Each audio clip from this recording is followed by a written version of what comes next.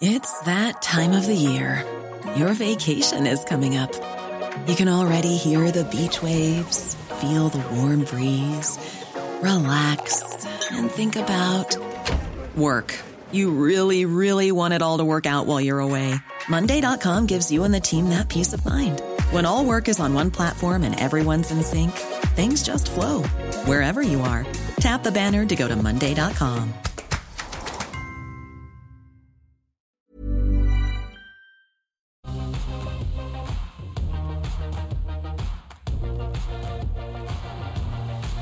Hi, welcome back to Oz Business Australia's only live streaming business and markets channel. I'm David Koch. Great to have your company for the next 60 minutes for the call, where we analyse 10 stocks with 2 experts and give you an opinion on them all in an hour. It's always a lot of fun and really fun as well.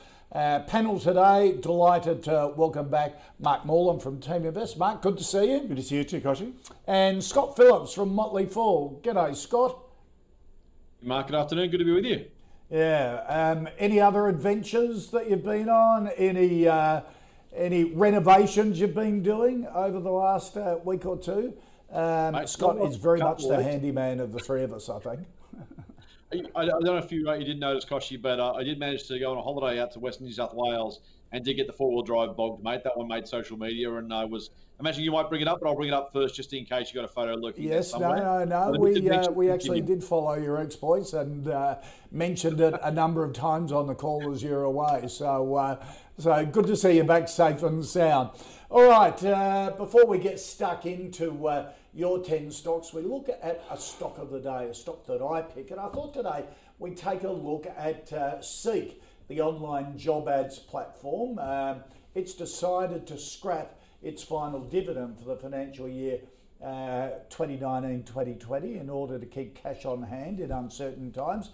13 cents a share interim dividend was not paid out to shareholders until July 23, a delay of more than 3 months, but SEK has decided not to go ahead with it to keep the cash in case it's needed in the future. Mark, what does that say about SEK? Do you still like SEK in this environment? I think, and a good move. I don't think it doesn't say much about SEK. SEK has quite a lot of debt, so their debt's quite high, and that's obviously an aspect in their management of cash as well. Yeah. And I don't know whether they probably haven't breached any covenants or anything, but it's I think conserving cash is a logical thing to do at the moment. What we don't know, all I don't know, is what's actually going on with all their businesses. It's quite a complex business because they're operating in so many countries now.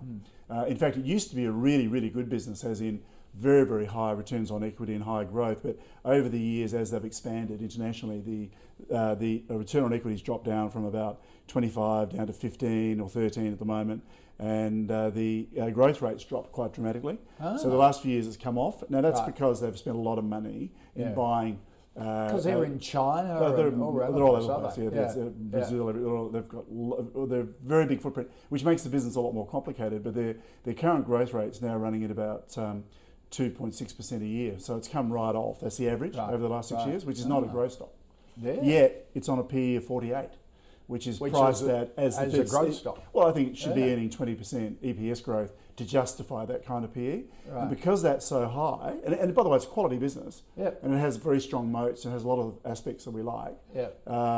But we're showing a negative return of about 2% a year negative at the moment, unless they can start lifting their earnings again. Right. Okay. So way too expensive for what it is, and I'd like to see them starting to grow again, rather than being last 4 years they've been on decline. Scott, what do you think of SEK? I really like Mark's assessment and analysis of the situation, Kochie. He's nailed it in terms of where the company's at, where it's going, what its opportunities are. I take a different conclusion, though, and maybe prepare to take a little bit more risk up that risk scale. Here's the thing. The way I look at SEK is a cyclical business inside a secular business. So let me unpack that. The cycle, as Mark's already highlighted, when job ads, when the unemployment is low, when jobs are hard to come by, when jobs are easy to come by, it's a very different story to when the market's in a tougher position. We know job ads have been on the wane. We know the economy has been weakening here at home. That's been a constant headwind for SEK, the decline of growth. Now, I expect, particularly post-COVID, that growth to kick up again. And so I dare say when we're looking at this coming in 3 years' time, we'll look back 3 years and say, look at all the growth. Now, I might be wrong. And to Mark's point, we are seeing a decline. I think we're seeing a cyclical decline, though, and I expect that we'll see SEK remain a cyclical business. It is absolutely exposed to the economic cycle. The other thing, though, is there's a secular growth story. He's already, again, highlighted that. The overseas growth story remains really, really strong. And I would say, too, I expect they'll have this amount of pricing power, like the realestate.coms of the world here at home. If you add those together, I'm prepared to pay up for a long-term story, particularly while Paul Bassett remains at the company and running operations there, while Andrew Bassett, sorry, while they're generating growth or investing for growth, I should say, with their own money. So there is some element of believing in the secular growth story, particularly internationally, and believing the company's only going to spend or invest that money he thinks to get a decent return over the medium to long term. So you have to kind of hold your nose, wade through some of the softer numbers, as Mark's already highlighted. It is a buy for me. I like the stock. I don't own it personally, but one I happily buy at a cheaper price. It's a very, very attractive business, I think, over the long term. And I think, like REA, like car sales and others, the full value of this will be apparent over time. Okay.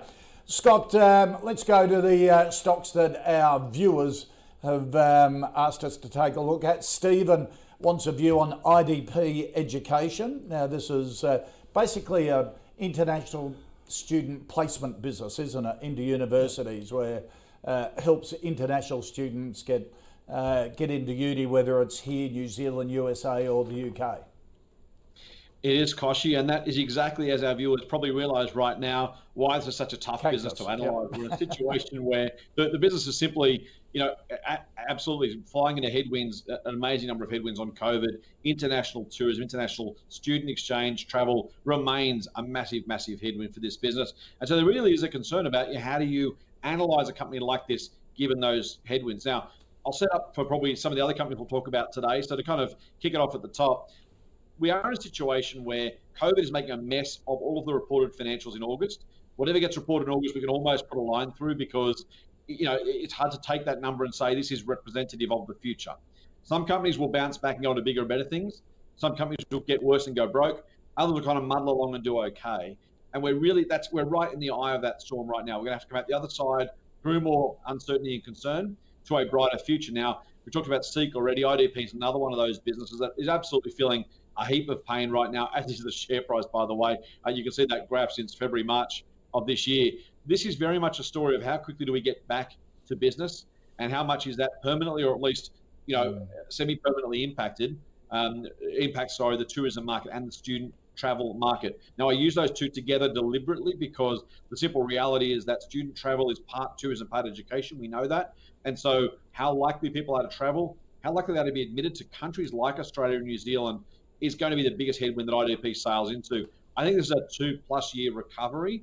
And on that basis, I think I'd probably give it a miss at current prices. Mark, that's the thing, isn't it? All these different sectors and companies we're going to go through, as Scott was saying, a few of them today, we just don't know the next year or two, do we? No. Well, not in the short term, you don't. Yeah. I mean, I think in the medium term, for us, we work on a rolling 5 years. So really what we're saying is, can we be confident that the earnings are going to be greater in 5 years' time than they are now? I would say yes with IDP. But 5 years is a long time. Yep. And that's way beyond most investors' comfortable time frame. Yep. Now, unless you could buy it at such a bargain that you'd say, okay, the business has actually done very well. It's only got 4 years history, listed history, which is not a lot, but it's been a good 4 years. EPS growth rate's been just under 20% a year, which is good. This is it's like SEK was. Yep. This is like an earlier version of SEK if you look at it that way. And the sales growth's about the same, 43% return on equity, which is fantastic. So all that looks great, but there's no numbers in here yet for the impact on coronavirus. Right. None. Yeah. So at the moment, if we didn't have coronavirus, I would say yes, passes all of our filters, and it would be a buy returning 17% a year at the current price. However, we know that's not the reality. How much damage how much is going to change on the university intakes in Australia and then other markets? They actually operate in 33 countries. They're massive, aren't they? So I don't know how I don't know what percentage of the market of the business is Australia. It's obviously a large part because they started here. But still, it's not going to be better than it was, is it? No. So how much it's going to deteriorate? The Chinese are actively saying, don't come to Australia because we're racist and so on. None of that's encouraging. So I don't think I'd struggle to come up with any idea of what the earnings are going to be. Right. I think in 5 years they'll be fine. Yeah. And it's still on a PE of 40 at the moment on its last earnings, which were good. Which is way too high. Yeah. I totally agree with what Scott said. The market is being really optimistic and assuming it'll all be fine. Yeah. So you're sort of it's probably not, it's not going to be fine. How unfine it's going to be is the question. Yeah. So I wouldn't buy it either, but I like the business. A good company, well managed. I'd wait and see how. I'd at least want to see their next report, and see the commentary on what's happening in the other markets as well to be able to make a judgment. Okay, all right. That's some good advice for you there, Stephen. Mark Sam has asked an opinion on Credit Corp Group, a bit of a favourite of the call. This is a finance company that buys outstanding debts from major institutions and customers and. Pays 85, 90 cents in the dollar for those debts and then goes and collects it and keeps the margin. More like 10 to 20%. 10 to 20 cents more like it. Oh, right, okay. And try and get people to pay and keep the money. Really well run business in a sector that has some companies doing it tough, but it seems to do okay. Yes. It's been a popular company in Team Invest. A lot of our members are shareholders. I'm not. How it is, I know how it is. He actually bought quite a lot in March, when it dropped right down, which he's looking very smart now, because it's bounced back from $6 one. I think he paid $6.50 or something. It's back to $17. $17, wow. So I wish I'd bought something in March. Anyway, it's a quality business, very well run.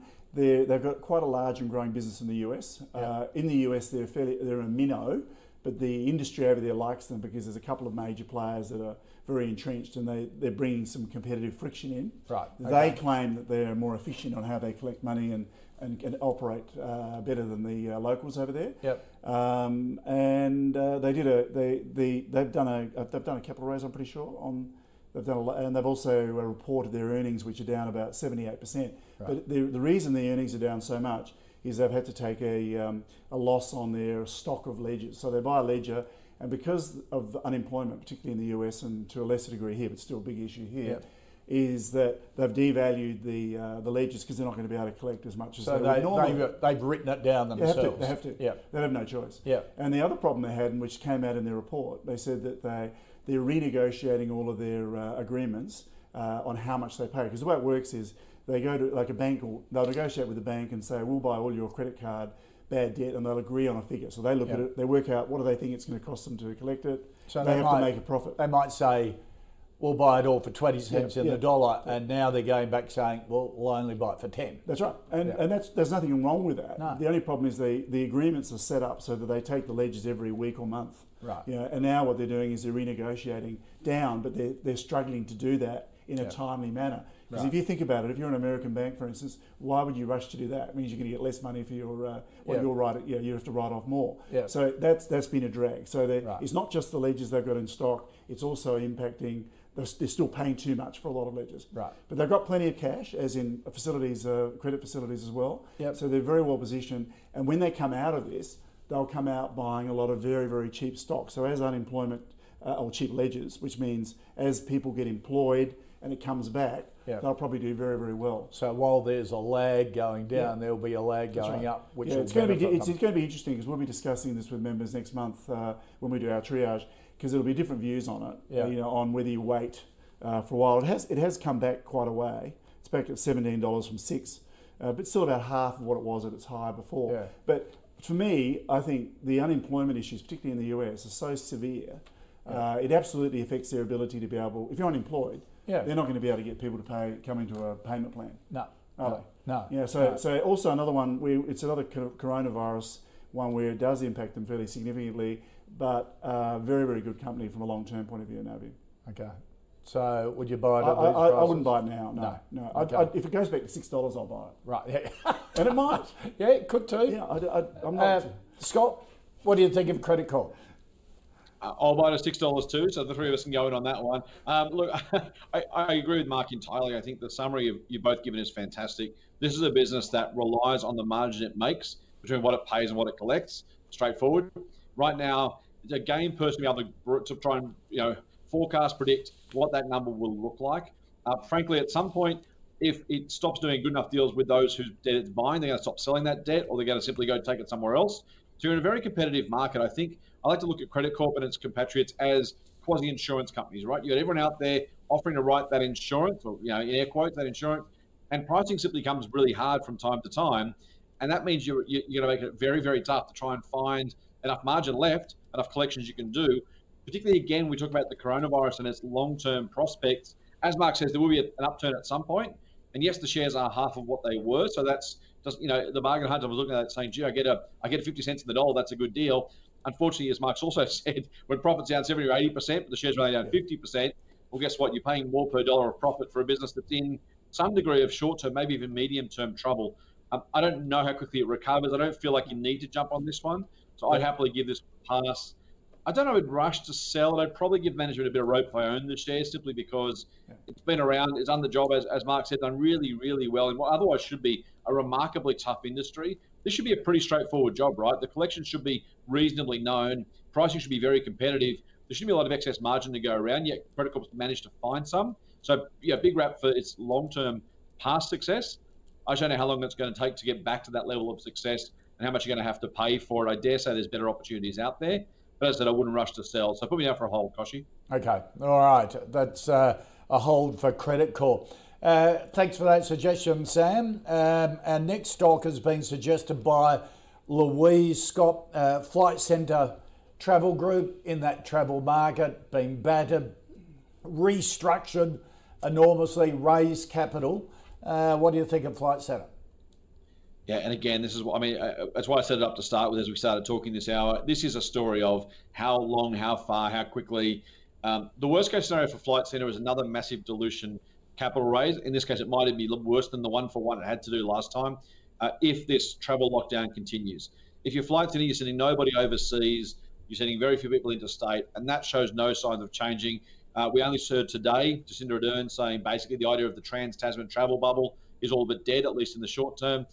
That's massive pressure for these guys. And I think if you're a Flight Centre shareholder, you're looking at that saying, man, how hard is this? Now, the flip side of that, shares are down 75%. And so most of that bad news is priced in. The problem, as I said, is there is a really, really big range of outcomes here. If this goes on for a long period of time, even the amount of money Flight Centre's raised, even the cost cutting, I think they got rid of something like 75% of their costs. And we're talking about staff and shop fronts. Even that is not going to be enough. They do have ongoing costs that simply need to be paid. And if there's no one coming in the door, no one booking those flights or trips online, very, very tough for Flight Centre to make a dollar. No, well said, Scott. I'll just add to that. Yeah, because you know them. Yeah, we know them well. We know them well. Yep. What I do disagree with what Scott said is I think it's unlikely that they'll need to raise more money or take on debt, because they did a very, very aggressive raise, and in fact at the time we were quite shocked because it massively diluted Screw. You remember he was the largest shareholder. So he basically what he went is, oh look, this is a catastrophic problem. We need to make sure we got plenty of money to see through the worst case scenario. He went early, went hard. Really hard. Like he's the founder of He's actually doubled the shares outstanding. He was the founder of it. So it's a quality company. The other thing is the way they've restructured it, they've turned it into a growth business again, and compared to what it was, where it was quite mature. They were really struggling to grow. There was areas of the business like US corporate travel they were growing in quite well, but they were very low growth rate. In fact, it's averaged 1.3% over the last 6 years. So we've actually done really, really well on Flight Centre, but we're buying it. You've got to buy it at the right price as well. And I agree with Scott in that I wouldn't sell it if I had it, but I wouldn't buy it either at the moment if I didn't have it, because what we don't know is how long it'll take before there's enough travel for them to get back into the black and start making money. Again, we don't know. But remember, it's a global business as well. So it's like travel, and it's huge, isn't it? On a global it's in the scale. top 10 in the world. Wow. Yeah, I don't know whether it still is now that they've that the price has come down, but it's in that. It's definitely a global leading travel supplier, and they've got and they said that coming out of this that more than 50% of their business will be corporate.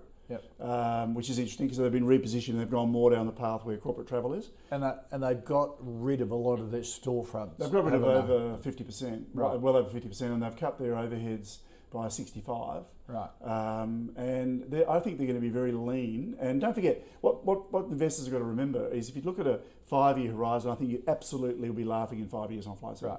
But is this? It hasn't actually recovered from the lows in March. Yeah. So could it go lower? Yes. If the Victorian thing expands and we end up more lockdowns, confidence will deteriorate again, and maybe it'll come off even more. But it's actually priced at a level that it's assuming the worst, pretty bleak scenario. Right. It hasn't bounced at all from March lows. Yeah. But you've got to have a reasonably long-term time frame, and you may end up being able to buy cheaper. I think at the moment corporate travel's better value.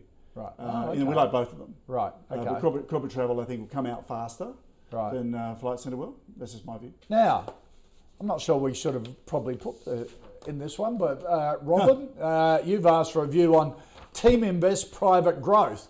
Now, should I go first with you, Mark, or go to Scott? Scott, Team Invest private growth, listed vehicle, basically a private equity firm, isn't it, that helps early stage companies and growth businesses, and sort of associated with the Team Invest Group.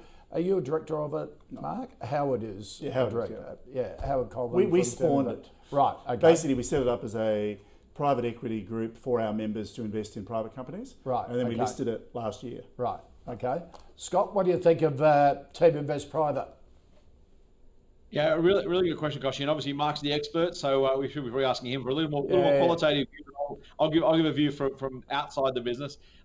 What's fascinating on this one is it's very much, as Mark's already said, that private equity style approach to investing, and you're going to have lumpy results. Now, fair to say, and Mark, I hope you want me to say this, the share price hasn't gone the right direction for those guys just yet. But the reality is this is a cash box looking for, if you like the Team Invest guys, if you like their style of investing, they're trying to bring that to the table and then deliver gains over the long term with that one. So this is one you really shouldn't be looking over the short term and trying to work out, why is it not some sort of sudden recovery in the acquisitions they're making? They're trying to put cash to work for genuine long-term compound growth returns. And Mark's gone through in a lot of detail over his last appearances on AusBiz, the way the Team Invest guys invest. So if you like that, this is a vehicle and a way to get access to that sort of response, or that sort of a strategy, I should say. And so that's why you would do it. Now, as Mark's already said, very early to try and judge the business as a listed entity, and even frankly as a private entity, because of the way those businesses are bought and then kind of invested in, held for long-term success. This is one I think you want to be buying into the idea and the strategy, very much either a jockey play or maybe even a style play, if you want to call it that, a sense that if you like what Team Invest do, then here's a chance to do that with a listed vehicle that allows you to buy in and out as you would with another company. So probably one for, it probably is one for the risk seeker right now. Now, again, Mark may disagree with that, but in terms of where the listed company is as a business right now, there's not a lot of actual performance to recommend it's an investment in the company. Very much a story of, if you believe in what's happening and you're prepared to take the ride, then jump in. Otherwise, as Mark himself, I'm sure, would say in other circumstances, you may want to, if you're less risk tolerant, you may want to wait for some performance, some sort of proof in the pudding, if you like, before you go and put your money in that business. And it looks pretty illiquid too. Yeah, Mark's across the table, so it's an uncomfortable one. I wouldn't be investing in it just now personally, not because I don't believe in what they're doing, just because I'd like to see a bit more of the colour of the money. But again, not from any perspective of not believing or trusting in what the guys are doing, just my style. Like with any other newish investment business, I'd want to see some performance before I invested. Yeah, and Mark, would it pass Team Invest filters? No way. No, the reason it won't is, I've mentioned lots of times, we need a minimum of 4 years. And we expect 6 years. So what Team Invest Private will have to do is meet all our criteria for the next in the next 3 years before we would say it passes our process. Right. But just adding on to what Scott said, I agree with everything he said. It hasn't even been listed for a year, not even 12 months. And basically what happened is it got listed. Nobody knows anything about it because we didn't raise capital. We basically listed it to provide a market for our vendors' shares and our members who had shares in it. So we weren't trying to raise capital. So it was very low profile, and no brokers even know who it is.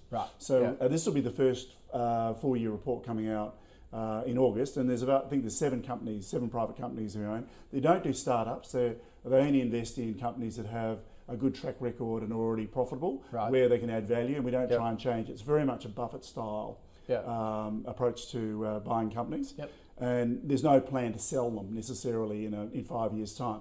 As long as they're producing, they're doing well and contributing, there's no reason why the company won't continue to hold them. Right. I made a conscious decision that I didn't want to be on the board. Right. I focused on Team Invest and how that's a bit of a demarcation. Yeah. But the share price, when we listed, it was 80 something cents. It's now 50. Yep. And that's coronavirus. So it's just come down with the market, Yeah. and nothing's happened. So until they report, there's nothing to talk about. Yep. Even. Okay. I suspect that on a 2-year horizon, it'll come back and look like it's very cheap at the moment, based on what I know about the business. But look, at the end of the day, it is speculative because it's got less than a 12 months history. It's a bit different to what most people are used to investing in, because it's a group of a listed group that owns private companies. Right. Okay. So it's a listed investment company, but that owns private companies rather than That's other right. listed That's companies. right. Okay. Yeah, I'm very optimistic. Obviously, I've got lots of shares in it. Right. Okay. All right. So there's your answer on that one, Robin. Wait for the performance to come out, probably a bit early. Mark, Ross wants an opinion on Class Limited. This is a software platform mainly for self-managed super funds to manage. Yes, we have looked at it. 4 years history as well. Yep. What they did is that this is a business that Team Invest really likes, in that it has the characteristics we like, which is very strong moats, because it's an annuity type income stream. Right. So they're providing the back-end management for self-managed super funds, for accountants and so on. So they're providing the infrastructure to manage them. It's a software as a service type one. So we love that because it's a reliable, ongoing income stream. What we didn't like about it when we reviewed it in detail was it seemed to us that the original founders listed it to be able to cash out. So over the last 3 years, there's been a fairly wholesale departure of capital out of the business, and there's a whole new management. And the new management, it's a fairly young guy, I've met him, who's the CEO, and he wants to aggressively grow the business. Right. Which is, okay, that's not a problem in itself. Yep. But what they want to do is, the business is quite mature in the sector they're in with self-managed super funds, and they want to now go into trusts and provide standardised trust structures for accountants and so on, which a lot of our accountant members and so on are all rather dubious about, because trusts are really complex. Yep. They're not self-managed super funds. You've got rules, and it's not that hard. And they're sure they can do it, but they're spending a lot of money on it. They've had increased headcount. They spend a lot of money on R&D. So they're really committing the company to making it work. If they don't make it work, it will be a big hit on them. Right. At the moment, they've been growing at 17% a year EPS, which has been great, and all the financial numbers are all really good. Okay. So we quite like it. We just think that the approach is aggressive. It's first time CEO. Right. Of a listed company, which is a bit of a risk. Doesn't mean he won't be brilliant. Yep. Everybody's a first timer at some stage. Yep. Our view was we were going to leave it for a year. Okay. And then see what happens, and then relook at it. So continue to watch. Yeah, to watch. Okay. All right, Scott, what do you think of Class? Mark's again nailed the description, Koshi. The real challenge for me with Class is, and it's a little bit like the SEK question you asked at the top of the show in terms of, couldn't you just run the business for cash and let it do its thing? Well, no, everyone wants growth. To some degree, the Class share price is priced for growth, but the company's not at the moment delivering that growth. A really disappointing first half result. Fascinating to see what happens, frankly, with the full year result given coronavirus. You would think this is a business that wouldn't suffer too much because of that if we're all investing the same way. They're clipping the ticket on the assets. Maybe a little bit less of that to go around because shares are lower. But very much a business that should continue, as Mark says, to have an annuity income stream. Now, that's all positive.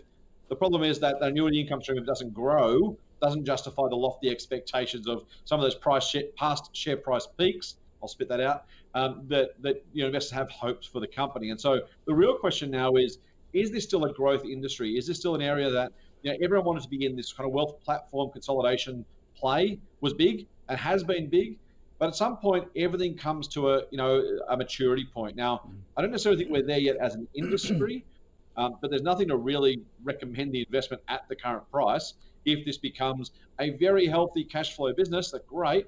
But you're not going to pay growth multiples for a cash flow business. Okay. So I give this a miss until either we get some really reassuring numbers, which could be as early as this month, or the share price falls further and you get to buy a business that's not exactly X growth, but certainly in a more mature growth phase where you want to pay less for lower growth. Okay, all right. Good analysis there for you, Ross. Just to recap on the first 5 stocks we've looked at, including our stock of the day, SEK, a yes from Scott, a yes from Mark, if he can get it around $16 a share. And if it does get to $16, Scott will be doubling down on it as well, but a well-run company. IDP, another good company in the student placement university market. Lots of headwinds, probably a bit wait and see how the whole coronavirus travel international student market works out. So a no on that. Hold for Credit Corp from Scott, a no from Mark. Flight Centre, a hold on Flight Centre if you're in it, well-run company, but again, all this coronavirus on what's going to happen on travel. Mark reckons would prefer corporate travel rather than Flight Centre at this stage. Team Invest Private, too early. It's got to get runs on the board before you can get an opinion on it. And Class, a watch from Mark and a no from Scott. As we head into the afternoon session of Ausbiz, we're joined by the Managing Director of Taylor's Wine, Mitch Taylor. Wine exports have gone down during COVID, but the prices have gone up. So what does this mean for the wineries? Importantly, their investors. Mitch Taylor joins us at 1:25 this afternoon Eastern. That is on the pulse. All right, let's get into the second 5 of our stocks. And Scott, Mesoblast, the regenerative medicine company, treatments for inflammatory ailments, cardiovascular disease, back pain, and also has had a COVID story to go along with it. Yeah, and you know what, Koshi, no matter what you said before the word COVID story, that doesn't matter to the share price. It's all about the COVID story right now. If we see a graph of the performance of Mesoblast in the last couple of months, this is a massive punt by most in the market on maybe, possibly, sort of, Mesoblast might have a solution. And when you're paying $4 for that hope, this is a very easy sell for me, a really, really easy sell. If you bought the shares anytime back before May, realistically, there's no reason to believe Mesoblast will find a solution. Now, as again, a wide range of outcomes, right? Let's say in some alternative universe, Mesoblast finds a solution. This is probably a $40 stock, not just a $4 stock.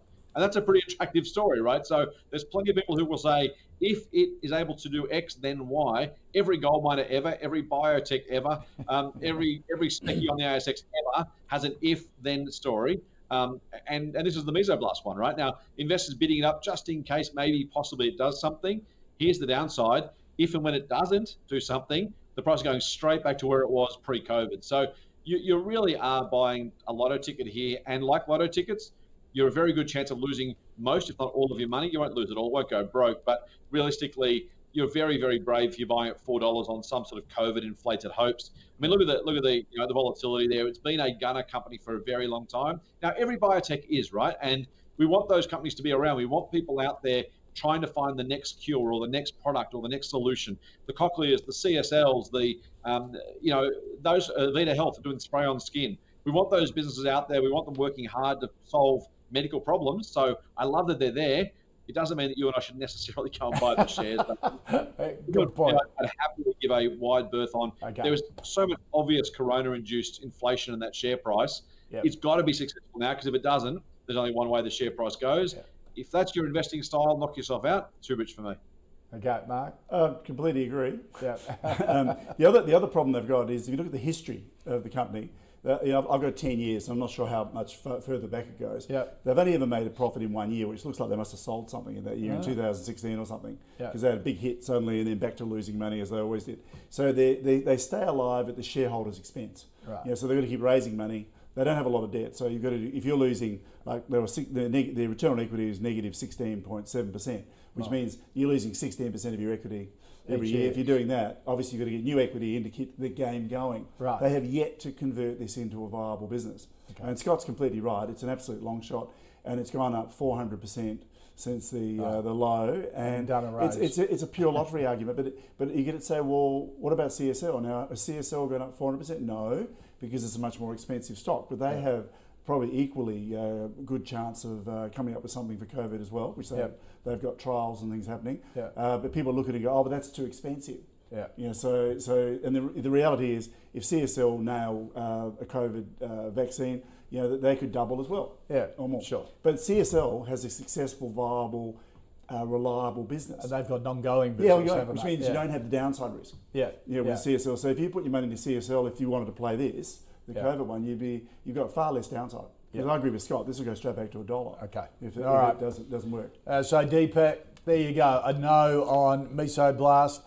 Mark, Star Entertainment Group, the big gaming organisation. Now, on Team Invest filters, that sort of you avoid a lot of your Team Invest members. Well, there's a couple of them because these guys are casinos and gambling. Most members aren't interested in that. But look, we're not moralistic about this. It's individuals do whatever they want. It doesn't pass our filters though. Right. Okay. So it isn't the which is the more important thing. And the big one is the return on equity. It's never been above 10. It's never even got to 10% ever. Wow. That I've seen in 10 years.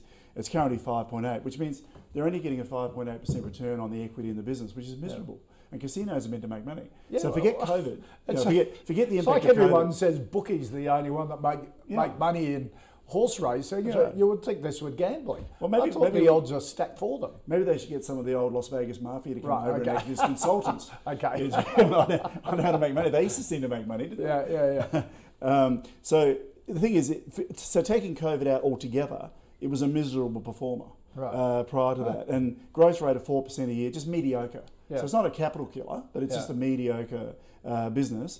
We've got it returning about 2.5% a year at the moment, not counting COVID. Right. Oh, wow. And COVID, they've been shut down, so there's going to be massive hits and write-downs as well. So the PE is still on 18, so it's not. I don't think it's actually been hammered. Well, it's half what it was arguably before COVID, but even then it was too expensive. So I would say it's now still too expensive for what the returns are.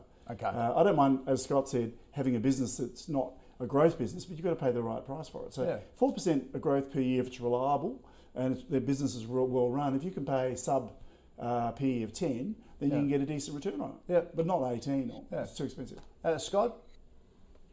Yeah, I agree with Mark. It's one of those house always wins stories that we hear so frequently that don't necessarily actually end up in reality. Crown is the same, by the way. Both those businesses, separately and together, have been really underwhelming. Throw Sky City in, by the way. You've got three that, in theory, are a license to print money that somehow they haven't been able to work out how to print money, which you think is a little bit strange given how much we love a punt in Australia. Star's assets too are not the prime assets that, say, Crown might have. If you think about Crown's casinos, including the new one at Barangaroo when it opens, compared to Star's assets, Gold Coast, Sydney, they're not fantastic assets to own. Now, you can make money at some price, as Mark said, and maybe there is a bright future somehow for Star, but you kind of think, if they haven't been able to make money, we've spent 30 years out of recession, now we're in recession, even if gambling doesn't fall off, why would returns improve? You've got your theoretical win rate, you've got your cost of running those businesses, you've got the croupiers, you've got the attendants, you've got the property costs. This has just been a business that hasn't been really particularly great. Maybe like Crown was going to do, if you separated the property costs from that and you just bought the operating casino, maybe there's an ROE argument, a return on equity argument there for just the service business, a little bit like Westfield in the old days when you had Westfield the manager, Westfield, what's it called? I can't remember now. The Westfield development business anyway, and you had the Westfield Trust separately. The management business was great. If I could buy a casino operator and I have to own the real estate, I'd be much keener to jump in there. The problem is the cost of the real estate is just so overwhelmingly, it's ballast on the returns, and that really makes it very, very tough. So again, even with the current, kind of COVID issues, that adds more uncertainty for a business that's already doing badly, ROE-wise, returns, total profit growth, all that kind of stuff. Add in the COVID uncertainty and say, hang on, you want me to pay what for that? I'd be selling. Okay. All right. So a no on Star Entertainment. Scott, what about Chorus? A suggestion from Gillian, Chorus Limited. My understanding, it owns all. Does it own all the poles and wires and exchanges for the New Zealand electricity, telecommunications, phone lines and poles? Yeah, it's very much it's an imperfect analogy, but it's almost the New Zealand NBN. The operators sit on top of that, so it's been structurally separated as the owner and kind of manager of the physical infrastructure. and then others do their business on top of that. It's a really great question, actually, from Gillian, because they should look for something outside Australia, right? And New Zealand, which is effectively COVID-free, getting back to business, it's a really good question to say, hey, is there value over there that maybe doesn't exist here or in the US, or at least the removal of uncertainty? If you operate just domestically in New Zealand, you should be able to have a pretty good go at working out what that business might look like, what it might be worth. Now, the flip side or the downside is that graph you're seeing right there. For a business that is an infrastructure business, has a whole lot of costs, a whole lot of physical infrastructure, the current dividend yield is about 3.2%. And of course, being a New Zealand business carries no franking for Australians. On top of that, the PE is something like 57, I think, if I remember rightly. That's a pretty unattractive opportunity, unfortunately. So I love Gillian's thinking, saying, hey, is there some sort of defensive investment outside Australia that I can latch onto? Yep. Great question, great line of thinking. And I would say yes at a business level. And again, as we've said a few times this hour, separating the business from the investment, the difference is the share price, right? How much you're paying for it. Great performer, done really, really well. Unfortunately, part of that share price growth is just PE expansion, which again, if you own the stock, is great. If you're buying now, you're paying 60 odd times earnings at a yield of 3.2%, not terrible. And look, if you own the banks and you want something a little more certain, maybe you might say, well, anything, at least just New Zealand, it's defensive. It's not impacted by COVID. Maybe I want to have some sort of defensive play. Just know if you're buying it, you're consigning yourself to subpar returns, maybe even negative returns. Now, that might be okay for some people who just say, I don't care, just give me some sort of reliable income. The income's pretty reliable. I would absolutely say one of the best ASX investments when it comes to reliability of income for all those reasons. Unfortunately, though, you're probably going to have a capital struggle, if not a capital loss, if you buy a business like this at this sort of level. Okay. Right. Yeah, well, no, I concur with that. I'm even more negative on it than that. Right. And the reason is it listed in 2011. Yep. First 2 years, earnings grew, and then since then it's been all downhill. Huh. So forget share price for a minute. Let's talk about earnings. Earnings have gone down from 35 cents in 2013 down to 9 cents. Oh. Right, so it's a third of of what it would be a reliable defensive So it's going stock. down. So earnings are going down, and then interestingly, how have they got around that? Well, they've added debt. So debt's gone from up to 260% debt to equity, so massive amount of debt. Okay. And then they're paying out, for 2019, earnings were down 20%. So because earnings have been dropping at 17% a year, so it's negative 17% average over the last 6 years. That's terrible. Right. And then they've increased the debt, and they're paying out a much higher payout ratio than the earnings. So they didn't do it in the past, but up for the last 2 years, it was 137% payout, which means they paid out more than they earned, and then 229% in F19. So they're borrowing to pay. They're borrowing pay money to pay a dividend, which is done with road infrastructure type things as well, which we don't understand because of the accounting. But if you think about it going forward, the sales are stable. They're minus 2% a year, so they're pretty stable. They're not growing at all. Yeah. They're borrowing more money, and then they're paying it all out, and the PE is actually 70 times. Wow. 70 times. So it's not even 56, it's 70 times. So we're showing a negative return of 24.9% per year for the next 5 years. So I think this could be a real capital killer, because they're raising. It's like they're doubling down all the time. Yep. Okay. And how do you keep doing that if your actual earnings are going down? Mark, let's go back to retail. Nick Scali, which has had phenomenal sales. Nick Scali is definitely a Team Invest Wealth winner. So most Team Invest members have Nick Scali shares. I do too. Yeah. I did buy some in March. Okay. So this is the big furniture. Yeah. So Nick Scali, what we like about Nick Scali is it's a founder CEO with Anthony Scali as the son. Yeah. He runs the business. He's a bit like an accountant. He's not very flamboyant. We know him quite well. Right. Very, very solid. Very conservative. Right. He's not a risk taker. Right. As such. They own 9 of their major sites that are in the major metro areas. Yep. So they don't have the rent issues that others do. Okay. And they've got a bit of debt, but not much, and all of that's secured against property. So what they've done is when they build up spare cash, more than they need to pay in dividends, they might buy a property if it seems like a good idea at the time, and they won't borrow more than 50%. So they put 50% cash in, only secured on the property. So zero risk from a debt point of view.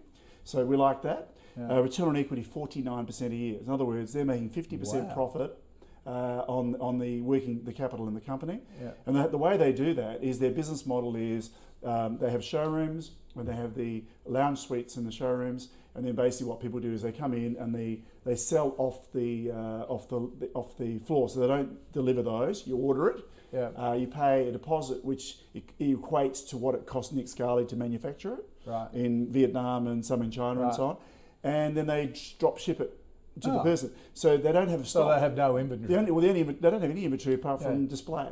Yep. It's a fabulous business. We said to him once a few years ago, how come more people haven't copied you? And he said, beats him. Because he thought so as well. So even at this share price? Well, the earnings growth's been 27% a year. Okay. And they've just come out and reported an increase through Corona. Fabulous. Now that is totally against what everyone was expecting. Because the assumption was, well, retail's dead. We've been saying for months now, retail is not dead. The best operators are still doing very well. And what Nick Scali had going for him was, during the lockouts and when a lot of the social distancing was happening, people were looking for things to do. So, and they're doing up their houses and they're spending money on things. Like I've been fixing my boat up. You do stuff that you've got time to do, which normally you don't. And so also they go in there and let's go and buy spending on overseas holidays. Yeah, that's right. And we bought some blinds, and I spoke to the blind person. So they're absolutely flat out. They can't keep up with the demand. All right. Good company. Yes, it's on a PE of 15, and we're showing it returning 31% a year on the current trend if they keep going. P of 15. So Scott, what do you think? Look, I can't disagree with any of Mark's analysis of the business itself. A really, really impressive track record of growth, doing a fantastic job. And as Mark said, the COVID thing is a really fascinating recession, right? And fascinating for us who are unimpacted by it, still have jobs. So I guess let's be a little bit sensitive. But the reality is that people are still spending money because most of the job losses have been in the areas where disposable income isn't high. Now think about retail workers, tourism workers. They tend to be part-time, casual, younger workers. We know it's hit those people disproportionately hard. Those with houses, with the disposable income or the savings or whatever, to actually improve their homes. Or again, as Mark said, my four-wheel driving experience earlier in the last month. You bought ARB shares. Drive shop at ARB and said, mate, can you get me in? He said, it's going to be a month and a half wait. So realistically, there are businesses catering for those people who have money to spend. The white collar, more affluent, or at least simply less blue collar, less sort of part-time jobs haven't been impacted anywhere near as much as those others. And so we've got a really different recession this time around. Now, it may still come, and that's the note of caution, but it's hard to go past Nick Scali right now. I'm probably allergic to paying kind of almost record prices, or at least very high prices, pre-pandemic prices for almost any business, unless they're seeing really meaningful ongoing growth. If there's any, Nick Scali's probably one amongst that group. I've got to be a little bit more conservative and call it a hold, but Mark may know it better than me. I certainly wouldn't be selling it at this point. They put all the runs on the board. They're the business you want to give some growth. The founder owners, high insider ownership, great track record, really good recent performance. You sell those ones very, very, very slowly. Okay. All right. You're on a winner there, Marco. Thank you for the suggestion. Now, we're quickly running out of time, so we're a bit squeezed here, Scott. Nick has asked for a recommendation on Pain Check. It's a pain assessment tool that's had clearance in Australia and Europe using AI, facial recognition, allows clinics to monitor pain in patients. What do you think of Pain Check? Really cool idea, really cool tech. Hopefully this continues to work and becomes some standard of care. It particularly works for those who aren't verbal. So if you think about a patient who can't express the fact they're in pain, a technology that allows people to actually assess that from the outside without their verbal cue is wonderful standard of living improvement for those people. So desperately hope it's successful as a technology. I have to say, and the numbers, by the way, are pretty good. They're increasing the number of clinics or a number of homes or facilities, and the sheer number of clients are signed up are increasing as well. So more clients in total, more locations, and getting federal government grant for the implementation. They're really good signs, but this is still really small, really early, really speculative for me. That graph alone should tell you exactly everything you need to know. Right. Again, but unless you're super risk seeking, I would give this one a miss. Watch it closely. If it adds to the track record, then maybe there's a chance to buy. I wouldn't be buying it right now. Well, we couldn't deal with it. It's never made a profit. In fact, I'm still showing it with zero sales. So I wonder whether the clients they're getting in the clinics, they're actually putting it in on trial at no charge, because I'm not showing any revenue at all on the latest. And last year we went through 79% of its capital. Okay. So very, very high on the speculative end. Okay. All right. So let's just recap the final five. Mesoblaster, no. Star Entertainment, no. Chorus, a no. Nick Scali, big tick from Mark on the figures, phenomenal for a retailer. Scott likes it as well, but probably would be a hold just to see how it pans out over the next couple of months or year or so with COVID. And pain check, very, very speculative. If both the guys wouldn't be investing, but it's extraordinarily speculative to go through if you want a bit of a punt. Mark Moreland from Team Invest, good to see you, mate. Thank you for that. Thank you. Good to see you. See you next time. Scott Phillips, happy adventures. Good to see you. Thank you. Fingers crossed.